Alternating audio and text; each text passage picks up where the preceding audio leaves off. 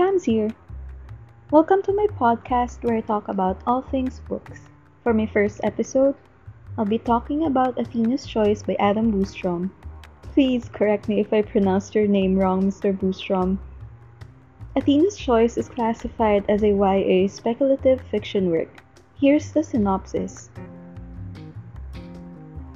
Athena Vosh lives just like any other teenager from the year 2099. She watches reality shows with her friends, eats well, and occasionally wonders to herself, what would life be like if men were still alive? It has been almost 50 years since an experimental virus accidentally killed all the men on Earth. However, a controversial project is currently underway to bring men back. There's just one catch. The project has been sabotaged. So begins Athena's Choice. When the police of 2099 are tasked with finding the saboteur, you receive the mysterious command to investigate the otherwise innocuous Athena Vosh. After it becomes clear that the young girl might know more than she lets on, Athena is brought in to participate in the official investigation. Simultaneously, the girl begins to experience a series of cryptic dreams featuring a ruined library and an old book containing the saboteur's true identity. As the police close in on their prize, Athena finds herself on a journey of her own. Her clue-filled dreams and incorruptible spirit bring her face to face with a pair of forgotten truths about happiness and gender. The world waits to see if men will return as Athena fights a separate battle, culminating in the choice that will define her and others' lives forever.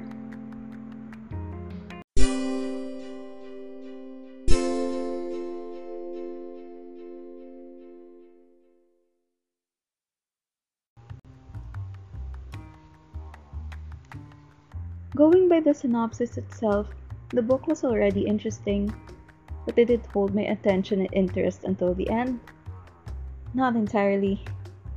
There are three things that I would like to talk about.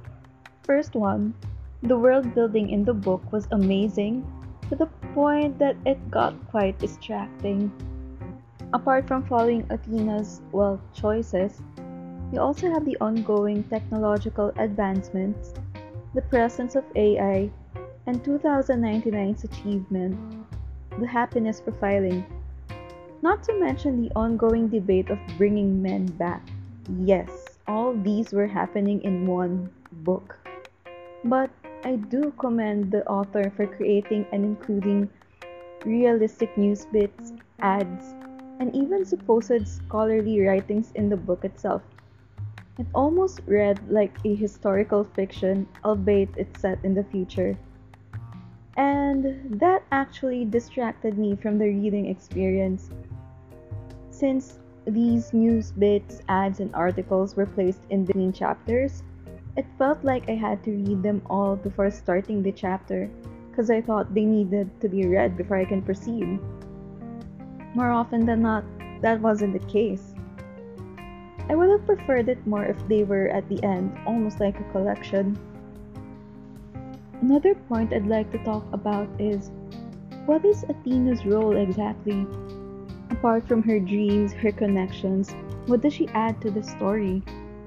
Honestly, 50% in and I was itching to quit it because there really wasn't anything going on. The questions I had prior weren't answered and I was already halfway through the book.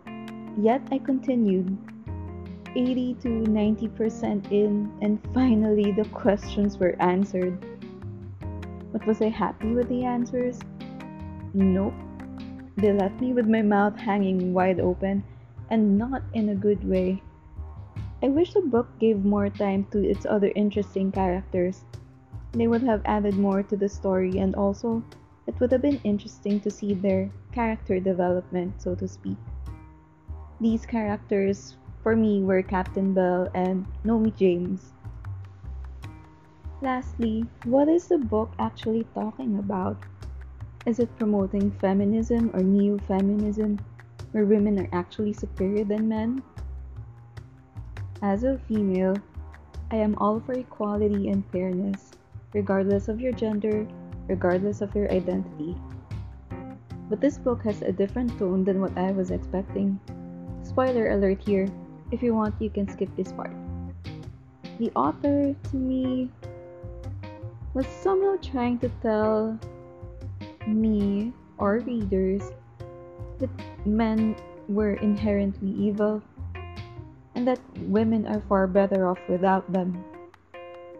Honestly, that's not really the case since men, women, or anyone has the capacity to be evil.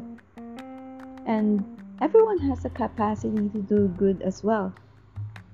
So when you do good or when you want to influence others to be good, you have to start with yourself, regardless of your gender or identity. So would I recommend A Teen's Choice? Yes, but with reservations. It can be a good conversation starter in book clubs. It would be fun and interesting to discuss its points with people, especially males. And honestly, I believe that advancements in technology and society is achievable if everyone works towards getting that. I hope you enjoyed my review of this book. If you would like to hear more of my book reviews, kindly follow my podcast. It will be available in all platforms you listen to. If you want to read my full book reviews, you can head over to my Goodreads account. Thanks for stumbling in, and see you on the next page turn.